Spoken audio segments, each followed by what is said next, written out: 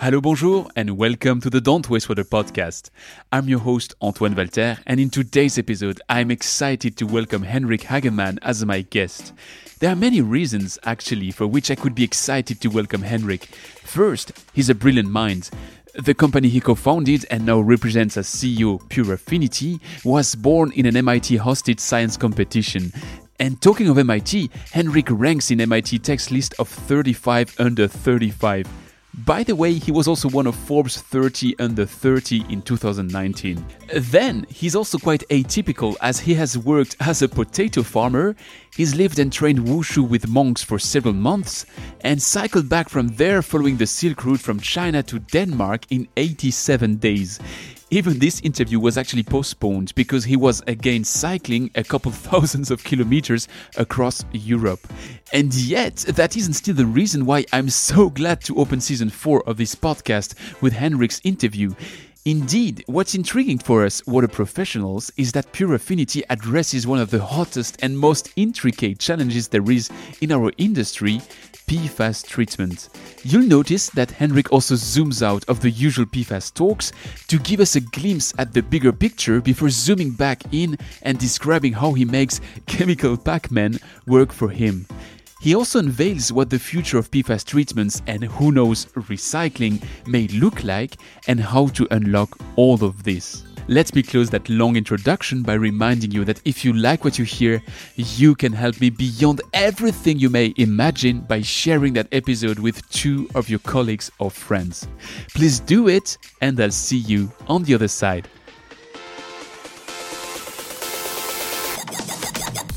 You're listening to Don't Waste Water, the podcast that helps water professionals to improve their wastewater treatment, optimize their operation costs, and keep up with the latest market trends. This podcast is brought to you by GF Piping Systems. As a leading supplier of piping systems made of plastics and metal, GF Piping Systems is the global expert for the safe and reliable transportation of water, chemicals, and gas. For more information, visit gfps.com. Hi, Henrik. Welcome to the show. Thank you. Yeah, excited to be here. I'm really excited to have you, and we'll see quite soon why. But I have to open with our good old traditions, and that involves that you have to send me a postcard from wherever you are. And if I get it right, you're in London. So what can you tell me about London that I would ignore by now?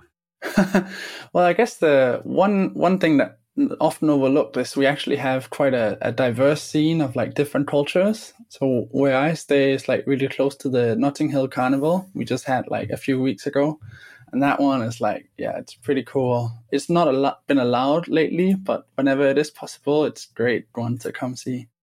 Well, let me jump directly into it, and let's tell everyone why I'm so excited to discuss with you, because actually you were listed by Forbes as one of the 30 under 30 and by the MIT Tech Review as one of the 35 under 35. So I don't know if you're soon hitting the 40 bar, which will make you one of the 40 under 30. But I was wondering, how do you get this recognition, and what was your path to impress such impressive people? Yeah, well, I guess it's often seen as like maybe a symptom of the journey rather than like the goal itself. So yeah, I started out with this crazy synthetic biology science competition with a team of other like engineers and scientists, which was called like, at the time, nobody knew what it meant. It was genetically engineered machine. What is that? But these days, like everyone is like, oh, that's how our vaccines are made. And it's like, yeah, that's right. But that was back in 2015. Then we journeyed through this sort of Imperial College ecosystem of creating a venture. And yeah, I think there were some really hard decisions that had to be made along that journey. Some of them were between, is this going to be a tech push or a problem solve? So like a mission driven company. And I think, yeah, we've definitely like withered down. We started out with 10 people at that iGEM journey. And then now we're like 2 left on the team. The others, they went to do the PhD like we were all supposed to do, myself included. And I'm sure some of them will become like similarly like recognized by whatever external body. But I guess it's a symptom of then having chosen some of the more mission-driven approach and then really sticking with this thing. Like, it is not just a quick fix to develop some of these things. Already in 2019, it had been 4 years. Now it's been, a few more years since then. And maybe that's it. It's like sticking with stuff when it's really like you're just piling around in difficulty. We come back to the mission part and to what you're actually doing. But, when I was reviewing your path, I saw many things which are, you're clearly not one of the conventional people we meet in the water industry, but I saw two that really were standing out of the crowd. First, you were cycling 9,350 kilometers from China to Denmark. To give you a scale, I was cycling 10 kilometers this morning to take the train, and I was exhausted. So impressive there. And you also learned wushu, which I learned to be a variation of kung fu with some Shaolin monks. So how do you fit that in your journey? And why?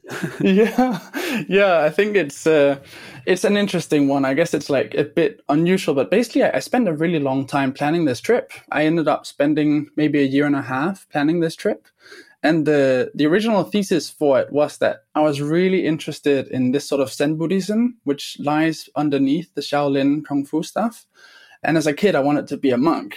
And then the other interest was I was fed up. I was really fed up with studying day and night during my high school. So I went to this boarding school to leave the more monolingual countryside in Denmark. And I just woke up this day lying in bed, like with this simple idea of, wouldn't it be nice if all I had to do today was cycle? All I had to do yesterday was cycle, and all I'll do tomorrow was cycling. And so that was the early sprout for the idea. And then 1.5 years later, I had convinced my parents to let me go.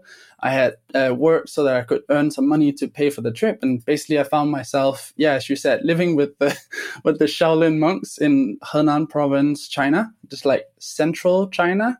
It's between Xi'an and Shanghai. It's the middle of nowhere, really. It's an industrial province. And the whole village was like concrete up in the mountains. It's not particularly pleasant, but I really enjoyed it. I still keep my hair a bit short from those days. We really were bussed completely short hair. And then we were asked to train from 5:30 in the morning until 7 p.m. in the evening, 6 days a week. So you lose concept of weekend, day, like where am I? I didn't do it for that long, only 4 months, and I would definitely do it for longer if I could get away with it again. And then, the trip that was good preparation. And then I decided I would take the sustainable way back. And so that's how I came to the cycling trip. So I flew out, and then after the training with the monks, I basically cycled through that Silk Route. So that took me through some really nice, deserted parts like the Gobi Desert, Kazakhstan, parts of Russia that are now like inaccessible because of the tension with Ukraine. But throughout, I think I met so much kindness from people, and I was like, I cannot pay these people back. Like, I cannot go and pay them back for like all the kindness they offered me. Whether it was like a mechanic offering me to sleep in his house with the small kids also, or like someone giving me food in China in the middle of nowhere. But I thought, okay, like maybe I can help these people by trying to solve some of the issues. So I cycled through the Aral Sea. You can see it's like dried out. There were like boats in the middle of the desert where there used to be an ocean. And so I thought, later when the chance to do something with water came up, it was like a chance to develop a technology where these people wouldn't know that I would try to help them, because the technology would be at the industrial plant and their sites would benefit without them having to pay for it directly. That's a longer story, but basically what I learned from that is maybe like keep your feet in the pedals and your eyes on the horizon. That's it translates well to entrepreneurship, I think. Sounds like a perfect metaphor as well. So you mentioned that you had this competition at MIT where you first touched that idea of the technological aspect of what you're doing today. And you also mentioned that element of the mission, which I now understand has that link with water. But what came first? Is it the technology first, the water mission first? So they picked us out of 120 students at Imperial into a very curated group of 10 people to represent Imperial at this science competition in 2014. And they had deliberate practice around what makeup they wanted us. So we were 50-50 male-female. We were engineers and scientists. And we were basically thrown into a room with a white wall like behind me, asked to brainstorm. Come up with something, guys. You've got 4 months to present in Boston at MIT. It better be good. So we went through for 2 weeks just like brainstorming, pounding like through different ideas. And as we evolved different like problem sets, there was this convergence around one being these targeted materials that you can develop in biotech. So at the time we saw like, wow, you can use these like green tea bacteria called Acetobacter to make cellulose. Okay, that's cool. Like nature knows so much. And then the other side was, there was this sort of impact problem of clean water, where it was like clean water for all is something lots of people have done. But when you dig into it, there is this sort of like 80-20 rule that came apparent to us. It's basically like there's a small group of contaminants, less than 20% of the stuff in water, which basically mess up more than 80% of the fresh water we have available. And so the idea came like when those two rings overlapped in that Venn diagram. We were like, okay, what if we combine this thing with this thing? And we basically try just as a proof of concept and see if we can make nature create the materials and focus on the highest impact within that group with our limited understanding of water treatment in 2014. Does that mean that, because today you focus quite a lot on the PFAS treatment, because you just said you have a limited knowledge of water treatment at that point in time, and PFAS is usually not the first thing that you learn about water. So was that within the concept from day one, or did you build it up with time? I think you're spot on. It was definitely not a simple one-off thing. In the beginning, we were considering the stuff with very long tails, so like radioactive things, some with very high acute toxicity, so like a bacteria in the water, Cryptosporidium, whatever it might be, and more. And it only came through like us talking to customers to really learn about, do you need a new solution for oxyanions? They're really toxic, guys, and then they would be like, actually, we can use electrocoagulation, we can use ion exchange, and then Bob's your uncle, job's done. No, sort of like running through this wall and being like, okay, well, we could spend a lot of effort developing this technology, but there isn't really a market need for it, or the market need is small. So I'll be like, okay, back to the other microcontaminants, micropollutants. What were the other contestants? And I think, that was something we built up over time. And we're definitely grateful for like these ecosystems where you're asked to go out and talk to 100 customers in 10 weeks. And if you don't get to present. So it's really a pressure cooker. That then led us down this route of having a criteria for what to pick. So it was like, what's the toxicity? Is it persistent? Does it stick around? And then does it build up over time? Does it bioaccumulate? Those three were also like it's like the usual European regulations for water framework. But one that I think is often like overlooked is volatility. Something that's special about some species is they go into the clouds and migrate and go to the most remote parts of the world. And that's something which is special about, for example, a Teflon chemical like PFAS. Once we came onto that, it was like a blood, like a shark smelling blood. It's like, this is like, there's something juicy here. You had PFAS ticking all the boxes because you could solve it. It was one of the type of compounds that you had an idea of how to treat. And that's something we've covered on that microphone in the past. It's clearly a dead angle of the water industry today because, as you mentioned, some more conventional ones may already have a treatment, but not PFAS, or not really. I mean, we're still in this phase, which looks a bit like, beyond DVD when you had Blu-ray and 20 different technologies around. We knew that all of them could somehow match the demand, but none of them was really developed. So we're still in this blurry phase, which gives you a strong opportunity, I guess. Yeah, that's true. And I think the other like outside observation, obviously you can see my background, like I was playing around with the monks and like I wasn't doing water treatment in that time. Like one of the outside observations was just that we spend these orders of magnitude more energy when we filter with size exclusion principle. And 80% of the pollutants we remove, they're not that harmful. So it's like, it didn't seem like a prudent use of energy.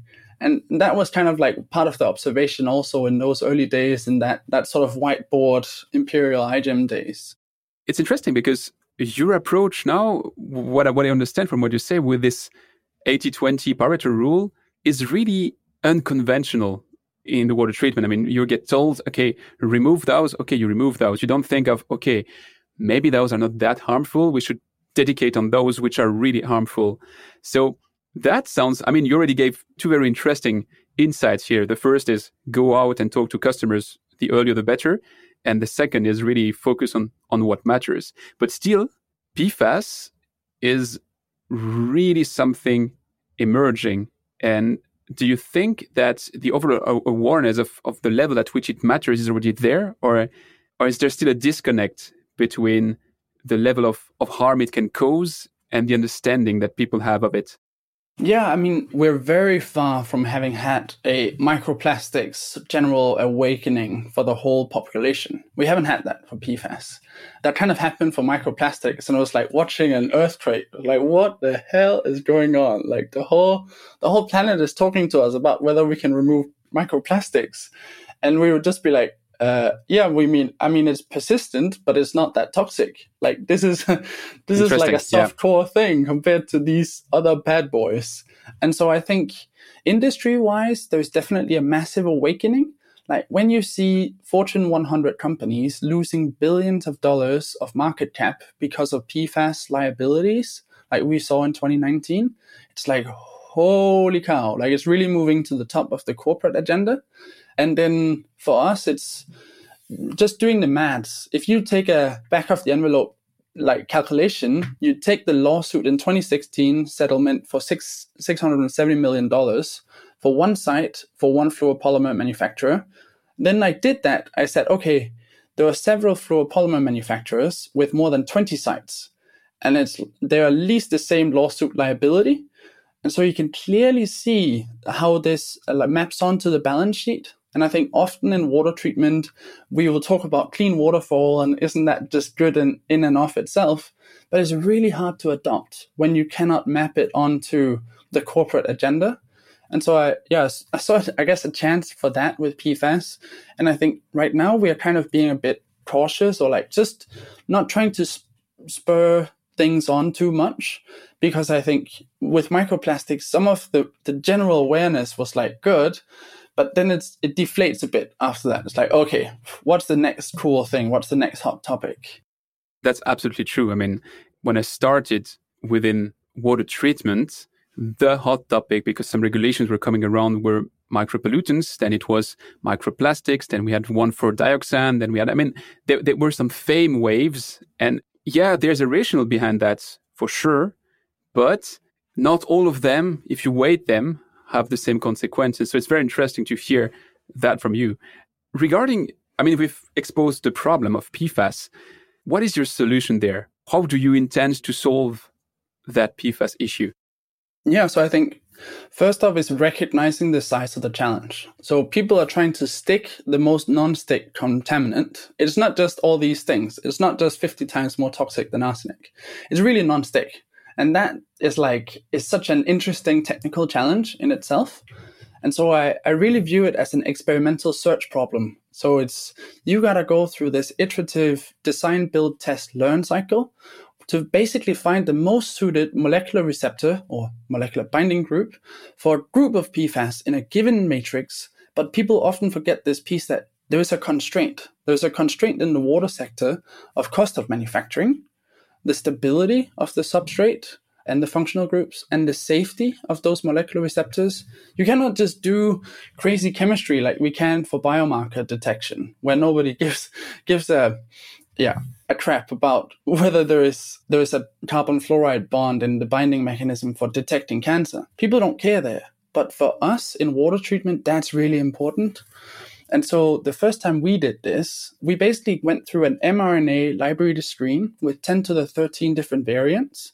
That's a lot of zeros. And then we would discover a group of peptides that can efficiently capture PFAS in our chosen water matrix. And then we would test those groups of peptide mimics in a high throughput screen in our experimental labs. So you have labs working alongside the bits with the modeling. And then basically that insight led to us having a dual mechanism for binding. So you have ion exchange and adsorption, which gives you a more flexible approach. And it introduces this really exciting, for me, flexibility to have non-solvent-based regeneration of the adsorbent media. So that was obviously back in 2017 when we first did that. We've since learned a lot about how there's a need for regeneration. So that's been something we've been building out the capability for, not necessarily the product, more the capability is one learning. And then we've been introducing these sort of advanced analytics. So you understand how to make the product, what the product is made of, and material informatics. So you're trying to close the loop in what is our performance data and how does that link to the material properties and performance. And then, we have been mission driven. So it's not just about biotech. It's like opening up the cloak to stuff like supramolecular chemistry so that we can have peptide mimics instead of necessarily peptides. Because some applications, let's be very real, like they require tighter price performance curves and reduced complexity of manufacturing. And so you've seen cool startups in the past, like maybe it was BioAqua, developing cool enzymes to capture stuff. And it's like nobody can afford that price point. And so it's about reining in the complexity, which has been one of the other walls we've had to go into and kind of find a way around. There's a lot to deconstruct in what you just said. So let me just try to break it down. First, really for the muggles like me, to really grassroots, you adsorb the PFAS, and you have also that mechanism of ion exchange at the same time. That means PFAS is in the water, you have your substrate, and at the end, PFAS is on your substrate. You mentioned that you can regenerate it. How do you do that, and what do they become when you regenerate your substrate? So for us, it's about the mass balance of PFAS, and it's often overlooked when you do these new treatment solutions. So we basically have the adsorbent media, which has these small Pac-Men. The Pac-Men stick to the PFAS in the water, preferentially. When you've filled up this adsorbent media, and it really looks like these small granules. Like if you imagine buying a new shirt, like those small pouches that are inside, that is what the granules look like. And then once you've used it up, we take it offline. So you have a lead and a lag vessel. You take it offline and you basically apply an aqueous wash step, which unclicks the chemical. So it introduces a pH change and a salt. That allows you to generate a smaller volume of PFAS waste, which is in a liquid form. And then you dispose of that liquid form as the hazardous waste, much like pharmaceutical waste or existing PFAS waste. It gets destroyed, and then you can reuse the media. We've covered that in our second and third patent, but we haven't done this at scale yet because we need to test the safety, the stability, the performance, the cost effectiveness before we can go and finalize the saturation of the media. So I think it's about what can this technology do for you? You can flip the unit economics of treatment if you can regenerate the media. And that's where the scientific enthusiasm originates from, not just from academic interest. So what is your vision there? Because you mentioned that you can reuse the substrate. And if I get it right, it's patented but not yet industrialized, this reuse part. But what is your vision? Is it something you can reuse ad lib forever? Or at some point, a membrane would be clogging, it's 10 pass or 5 pass or 3 pass. Do you have a feeling there already? Yeah, I think it will really be a 3 pass or a 5 pass. What I envision is imagine how cool it would be if we could have non-virgin PFAS. It's we do need it for space exploration. We use it right now for vaccine manufacturing. We use PFAS to put out fires that otherwise cannot be put out. And so I think there will be a use for it, but we've got to restrict the number of use. We cannot use it promiscuously in everything. And for that closed loop system, we need these precision capture and ideally regenerate as a second phase solutions. So you mentioned the analytics as well. So you have these Pac-Men on the substrate, which are eating up the PFAS. And at some point, I guess they're fed. How do you determine at which point they cannot eat more just because their belly is full? It's been so much analytical development efforts, and we're really grateful to our partner who has been helping us with that, this sort of Innovate UK funded body in London. So basically we do LC-MS in tandem to see the performance, But we realized that wasn't enough. Even though it's the gold standard for PFAS detection and good and everything, it's not enough to give you insights about where you capture, what other species are released. So we've been working on these sort of stability and safety testing to see if we might release any sort of total nitrogen, like quality control, to ensure that none of the functional groups are degraded. Because it's not enough just to say that PFAS is not coming out. What if your material is not stable? And that's a real concern in the water treatment space. And then it's also about having these sort of other measures, so total organic carbon, having an understanding of functionalizing the material. So does it have the same profile in terms of NMR spectrum as we would expect this material to have? And then linking that profile in the material composition, which is what NMR tells you, back to the performance. And that's where we build our feedback loops to inform the next variant of PFAS media. When you mention LCMS, that means you have a lab analysis, or do you have also online measurements which give you kind of an idea of where you stand? Yeah, so we work with a third-party body that provides us this LCMS analysis. And I think it's important to have a third party to provide it, because otherwise the data is kind of a bit biased. You can say, oh, this company has great data, but they've generated all of it themselves, and nobody has actually analyzed this water that they provide. I think the other point you touch on is one of the holy grails of PFAS. We want to see an online, real-time, in-situ PFAS sensor. And obviously there's a lot of cool excitement going on for that. But the reality is right now there isn't a real-time sensor for that yet. There are cool new analytical techniques being developed, like total oxidizable precursors assay, the TOPA, or the total organic fluorine measurements, but none of them are real-time. And that's really what we need. Very clear. So now zooming a bit out, we have that substrate which is in contact with water. I guess it must be in a kind of contact tank or something.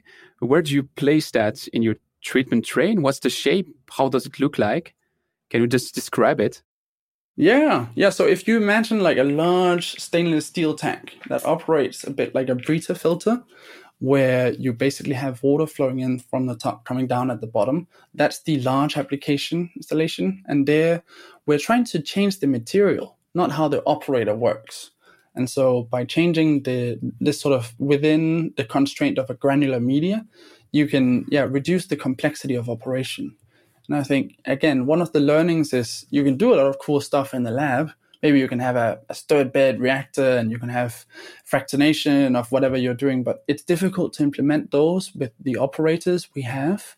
And there is right now a shortage of operators. So introducing complexity there might mean that you cannot actually scale up. And so we've stuck with that packed bed vessel of operating because of that to retrofit. The cool thing we see is for these sort of, and you mentioned this, it's for these sort of point of use or point of entry applications where you just need a small volume of this media because it has higher productivity per volume of material with this specialized grabbing mechanism. There you can have mechanisms of possibly under sink cartridges where basically you capture much quicker with a smaller footprint, so that users who couldn't fit it in their house or at the entry of the house before now can. And that's one of the things that's driving us in terms of productization of these materials. That is now a very intriguing point for me. It's a discussion I somehow had with Srinath Bolizati from Blue Act when he was on that same microphone, because he had a similar approach to you. I mean, it's not the same substrate, it's not the same way to coat it, but on the business model part, he was also looking at under the sink cartridges, maybe in the industrial place, maybe in drinking water. And you mentioned that design, test, learn. And I guess that when you're just starting out in that field, you cannot just come out with one idea that rules them all. So you have to focus somewhere. And when I was reading your marketing materials and the different points where you apply, I was seeing that point of views. And that recalled me, the study done on Americans on PFAS in their blood, that every single American has PFAS in his blood. So I was thinking, if you combine those two and you say, hey, you have that in your body already today, and your drinking water production plant is not able to cover you from that risk. So what if you could just screw something under your sink and you're good? So it sounds like probably science fiction at that point of time, but why not on the long run? So if you were to have a crystal ball and you look at 5 or 10 years in the future, where do you think is the best point to apply your technology? Is it under the sink? Is it in the drinking water treatment plant? In an industrial treatment plant? Where? Yeah, I have a lot of opinion about that, but I want to add one stat to you before we do.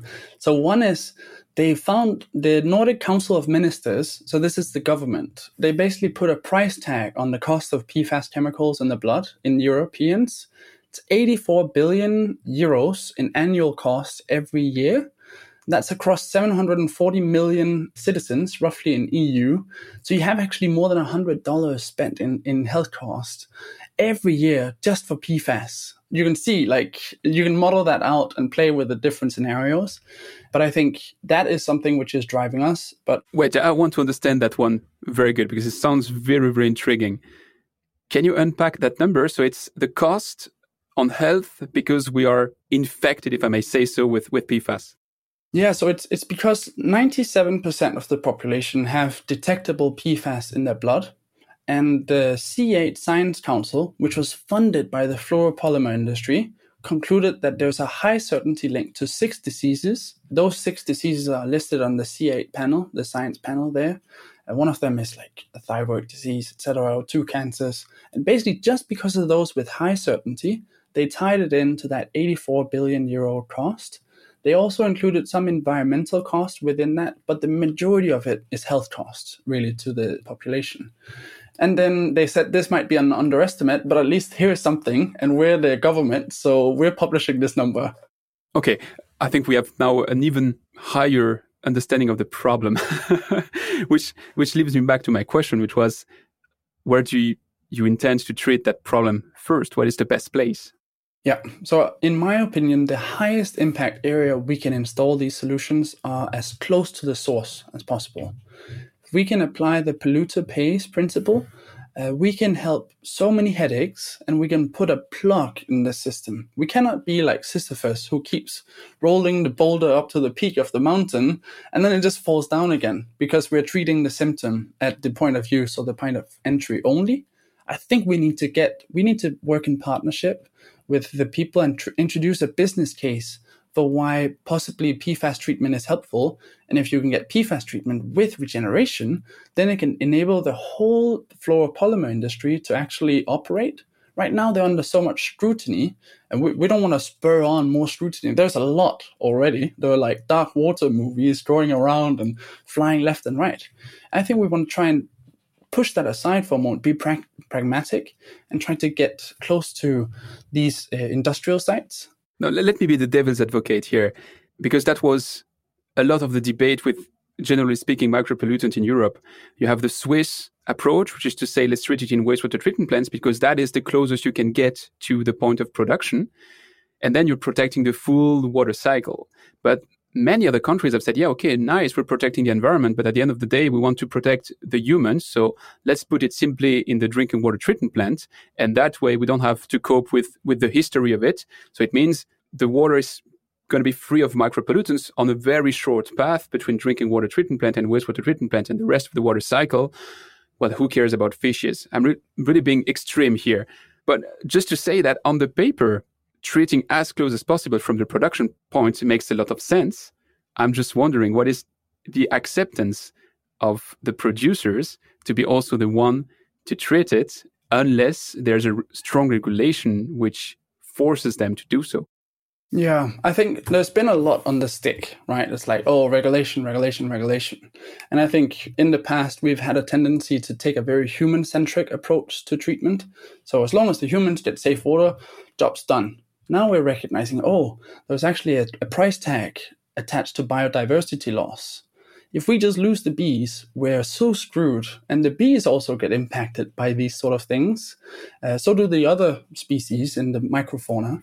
And so for us, we've been, like, in the beginning, we were viewed as these sort of like hippie environmentalists because we cared about all sentient beings. It was like, but we don't care about it from the good of our heart. We care about it because there's an economic price tag to it. And then I think that's an important message just on that first point. And then the second one is let's see if we can introduce some carrot. So could we have reuse of PFAS in a secondary phase for some of these polluters? Well, we call them polluters now. They're manufacturers. They're enabling vaccines to be made.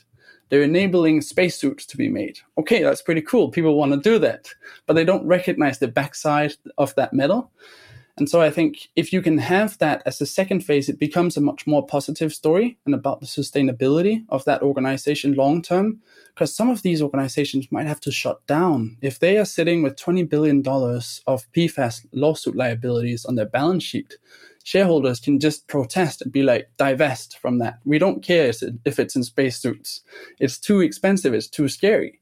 And so I think those macro trends are in the favor of doing this thing. And then, there's a lot of like people with stars on the back from these conversations in the past. But I think at this point, we're trying to be pragmatic with the things that are going on. So if I get you right, that means that the approach of treating as close as possible from the production wouldn't necessarily need regulation, because actually what's at stake, it's such a risk even for the company producing it that they may be volunteering to remove those PFAS. Some companies do that, and kudos to them. Like you have the Heineken or the L'Oreal, etc. Most of them will need some stick. Ultimately, humans need carrot and stick. So great, there's a lot of stick. Let's try and see if we can build some carrot. Talking of sticks, do you see the regulations actually coming and being enforced, or is it still something which is in the discussions? I still do my weird analogy with the micropollutants, but when the European law came out, the framework directive, which was classifying that you would have to do something on micropollutants, it was setting the bar somewhere in the future and already including the opportunity that you can ask for delays. And you can ask several times for delays, and the delays are each time 7 or 9 years. So if you ask 3 different times for 7 years, it makes 20 years where you're still free of doing nothing. So just to say, there's regulation and regulation. So what is in the pipe? What did you see happening? Yeah, so I think there's a chance to work with these different government regulatory ecosystem because they need to see that there's a cost-effective solution. They cannot just only introduce stick because it will close down their local economy and it will lose local jobs. They cannot afford that. Most economies rely on these things as a foundational element. So what I think is missing is ecosystem awareness around the cost effectiveness of solutions and those getting adopted. And then I think it is a bit like playing with fire. So it's very powerful if managed, but hazardous, very hazardous to get it wrong. You saw the timing for the arsenic regulations that killed many adsorbent startups. And I think for PFAS, it is sadly roughly proportional to the average income of the citizens within that country or state. So you have the Scandinavian countries that have actually introduced PFAS regulations. You have some of the DACH region, with Switzerland as an example, or Netherlands, not less so, but that have also introduced regulations. And then you have these 12 states in the US, again, roughly proportional to average income, like in the Northeast and the Southwest. And basically those two coast areas, what these sites represent, they provide these sort of incubating periods, a breeding ground for new PFAS solutions. And then if you can demonstrate that price performance curve, you can bring the regulators there, much like Graham Pierce and the others did for membrane filtration back in the day, and then show them this works at this scale. There's this business case for the local. You operate it with people who also get employed. So there's some sort of carrot as well. Then I think you can start to see regulations having teeth. Before that, many of the Western sites will not have enough teeth. You did see the water framework regulations change in February 2020 for PFAS, and that was enacted into law this year, January. But again, those are mostly, like, in my mind, lip services until you see the price performance curve for the technologies. They cannot afford loss of jobs. So that means you have the technical side of it, which is you can remove it and all of that, but you have also the business side of it and the financial equation, which is it has to be cost competitive so that you can force people to treat them just because it's affordable. So the affordability comes into play, which leads me to some business questions around what you're doing. Let me take a preliminary question here, because you remind me a bit of Matthew Silver, which I had the pleasure to have on that microphone, who is a brilliant guy, and who was saying on that microphone that when he started being an entrepreneur in the water industry, he encountered many things he simply had not expected. So I'm just wondering, you come with that tech background, you win the second prize in that MIT contest, and all of a sudden you're sticking with the mission purpose and you're in the water industry. Was it straightforward, or did you have a lot of these design, test, and learn curves? Yeah, I think the first message when we came out and we were looking at doing a startup out of it was, hey guys, developing a technology is a battle. Getting to market is a war. And most of my team at that point, we were sitting around, right? They were like, oh shit, I don't like war. But I will be very honest, like from me, I was like, oh, I like war. It's like, I like these sort of long cycling trips and like Shaolin monk stays where you don't get to eat anything else but like steamed mantos and like eat vegetables.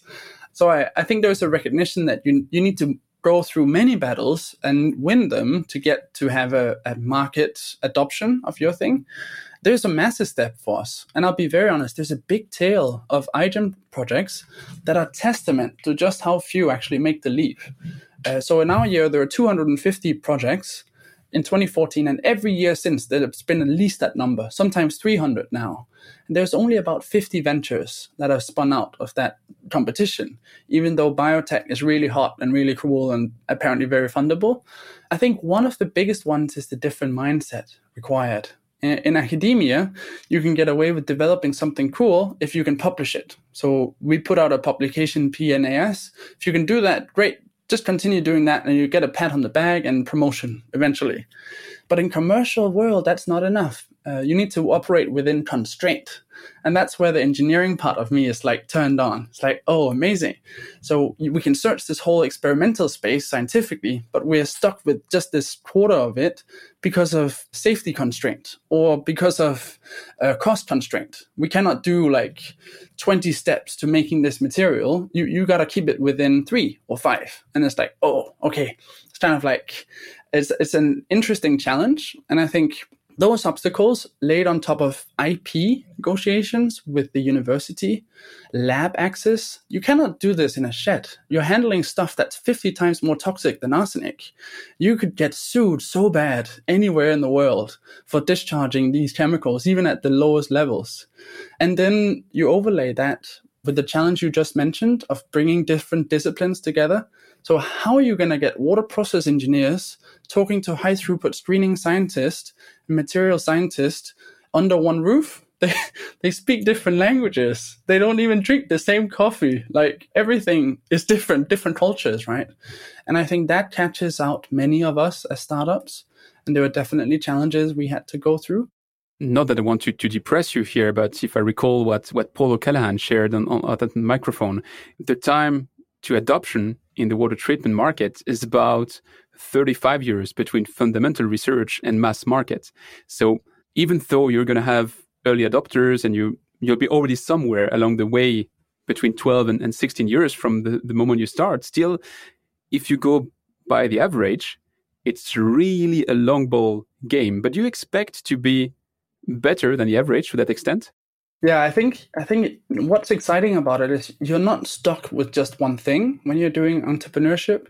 So in our case, we can develop a solution for PFAS and use that same tech stack to develop solutions for, let's say, just for the sake of it, antimicrobial resistance, antibacterial resistance, or for biological separation for biomanufacturing for the bioeconomy. And so when you can do those bets in parallel, it becomes more, let's say for me, satisfying.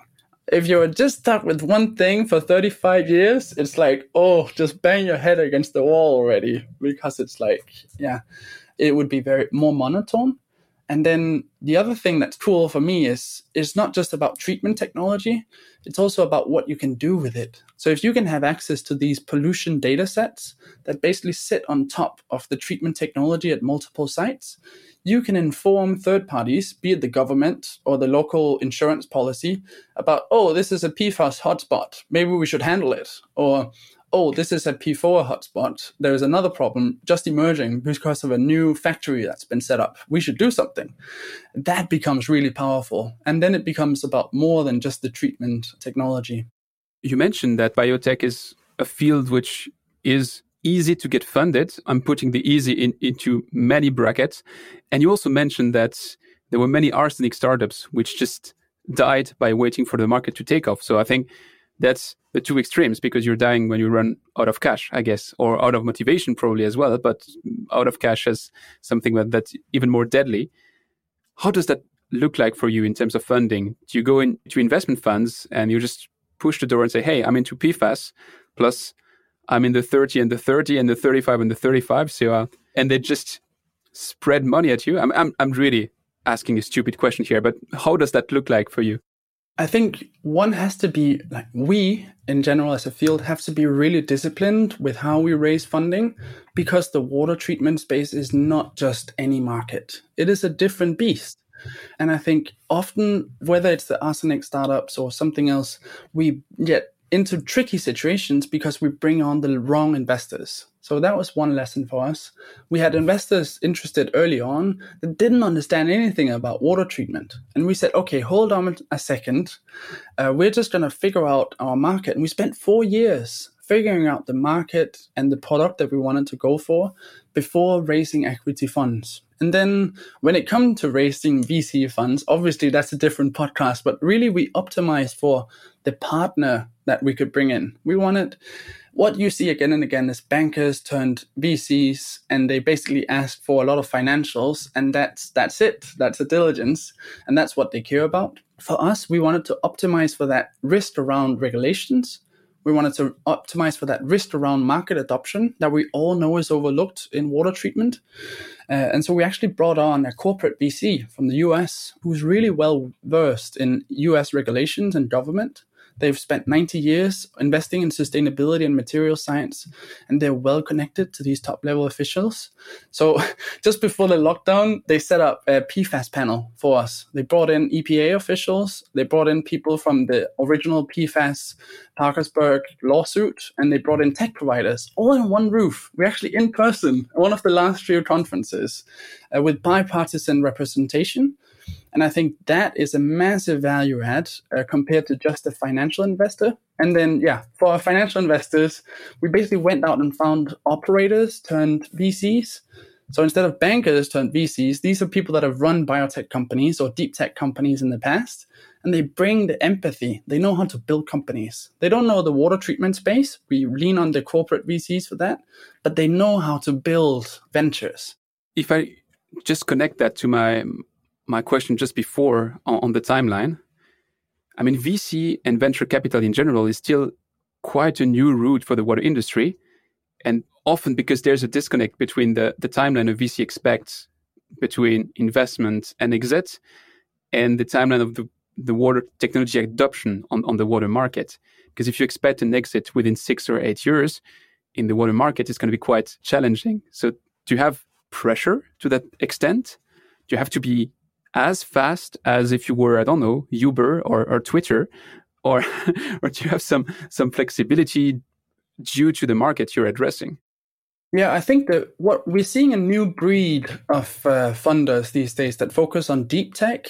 And within deep tech, you might have drug discovery companies, you might have new quantum computing companies, you might have new semiconductor companies, and the timelines there are changing. So they still expect venture returns. So the returns have to be large, but they have time horizons of possibly 10, 12 years.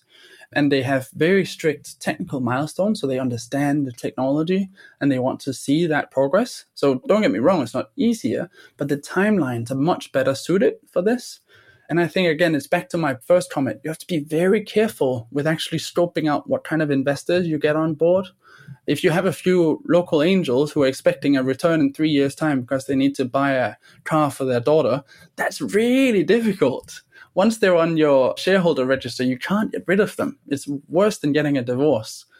So I think that's something to take advantage of. Macro trend for deep tech startups, aligning ourselves to those sort of large companies being built.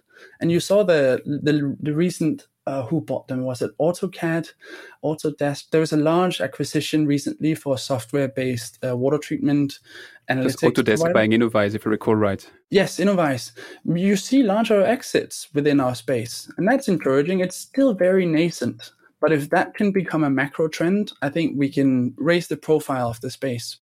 Innovyze was the first of its kind, so you can see it's two ways. First way to see it is to look at it is to say, okay, it's a new something, a new trend or a new path. And the other way to look at it is it's a white elephant, and there are not that much white elephants. So probably it's a bit in between. I realized that we have 50 minutes within the podcast, and I didn't even mention the name of your company, Pure Affinity. I'm asking you to have a look in my crystal ball. Where do you see Pure Affinity in 5 years, in 10 years? And then I have a bonus question. Cool. Yeah, so I see Pure Affinity becoming a material science leader for these sort of environmental applications. And the defined target there is really to have PFAS as the first asset that we build. In terms of at scale, in this sort of 10-year view, I would love for that to be like an institution. So vertically integrated across manufacturing, discovery, application engineering, and working with several partners to do it. We're not expecting to do it alone. But at scale, that can become a very large company. And trying to have those new breeds of company come out of Europe would, to me, be very exciting. Trying to have them with a more diverse team makeup. So we have like 50% female team members. We have a high BAME percentage of maybe 30-40%. Trying to have those metrics and show that it leads to superior outcomes would be really exciting to me. You do realize that there was never in history a unicorn in the water industry. So would that be an ambition for you to be the first unicorn? I think we don't want to be the first necessarily. And we like to stay under the radar. So if we can be like a gazelle to start with, that would be good. And then once we've built into a gazelle, it's trying to have that granular media cell as a cash growth engine. So you're not just relying on new fundraising rounds and where you put that landmark for, like, is it 500 or 5 billion? That's the valuation, because you're actually generating cash for yourself. Not necessarily massively profitable, but that's where I want to get to and where I think the water treatment space can operate. I don't think we can take these boom and bust cycles that the larger tech space can take. Well, here's my bonus question, which is a curveball, so you're allowed to answer Joker. Do you see at some point in time an exit for you and starting something new? Or is your intention to stick with what you do and to really bring it as far as possible? I think I see a massive chance to bring in more stuff to the Pure Affinity institution. And many of those new things would basically be like small incubated startups almost, the way we're taking on new projects. For me personally, I would love to just stick with one. I like these sort of long journeys, whether it's a cycling trip or something else. And I would like to make an example with this one. We're not trying to do this to build for an exit, but we are trying to build like a really superior financial outcome to make a case for this application. You can see what's possible. So like 5 years before us, there was an iGEM startup that came about called Ginkgo Bioworks. They're right now going public with a $15 billion valuation, and they've just spun out a startup to do PFAS biological destruction, which is really exciting to us and a great example of what can be achieved. I have a last question for you in that deep dive. We had that red thread of the competition that was at the very beginning of Pure Affinity, and if I get that right, you won the second prize. And we've seen how that second prize brought you to a place where not that much water startup reached the point where you are. Clearly, I mean, you're not a unicorn because it doesn't exist yet, but I think your goal of being a gazelle is always something which is on the way, clearly. Who won that competition? Because they must be crazy good. Yeah. So the winner was Heidelberg from Germany, and they had really cool technology for making circular proteins to make them heat stable. And they really tried to transform a technology you've probably heard a lot about lately. It's PCR. They never spun out as a venture. It wasn't as novel at the time, so they didn't publish a high-impact peer-reviewed paper. But it probably could have been a unicorn if it was executed as a startup. Just about how many PCR tests are taking place. And if those could be done more easily with their technology, that would be great, right? So it's back to that question of what are the barriers? Why didn't they spin out something? Maybe they were stuck with not access to labs or with IP negotiations and something else. I think there's a lot of untapped potential, is basically what I mean. They were one example. I think that is one topic which is on my bucket list for a while, about this, how you can better the way and ease the way for entrepreneurs to translate great academic ideas into ventures. But clearly, if I open that box right now, I have to keep you on that mic for another hour. So at some point in the future, when you reach that unicornish level or a gazelle level or whatever milestone, I think we have to have that discussion, because that is really something which is probably the missing link today in our industry. Yeah, agreed. Henrik, it's been a big pleasure to have that deep dive with you. I propose you to switch to the last section, which is the rapid fire questions.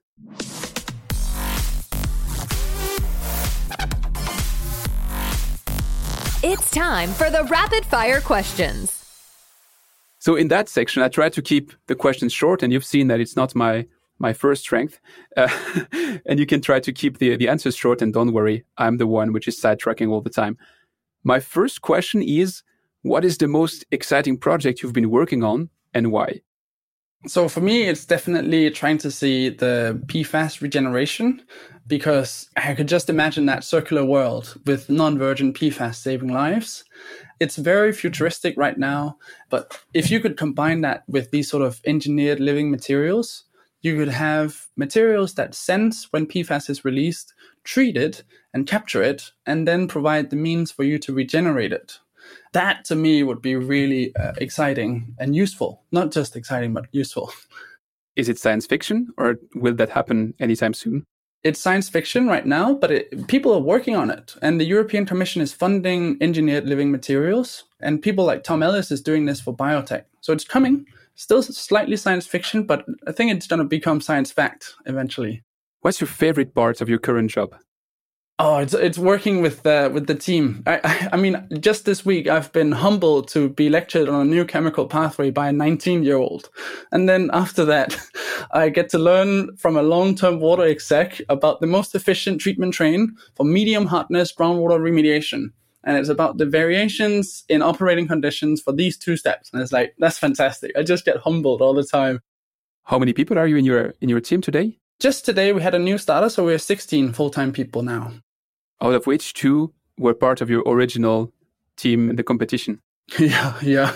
And one of those 2 is part-time. So it really is a long journey. Yeah. What is the trend to watch out in the water industry, and you're not allowed to answer PFAS? Yeah, so I think I'll just take a step back here. I think to me, it's translating tools into our space. So let's be honest, we're not first adopters. We're learning from others because we cannot afford the high development cost.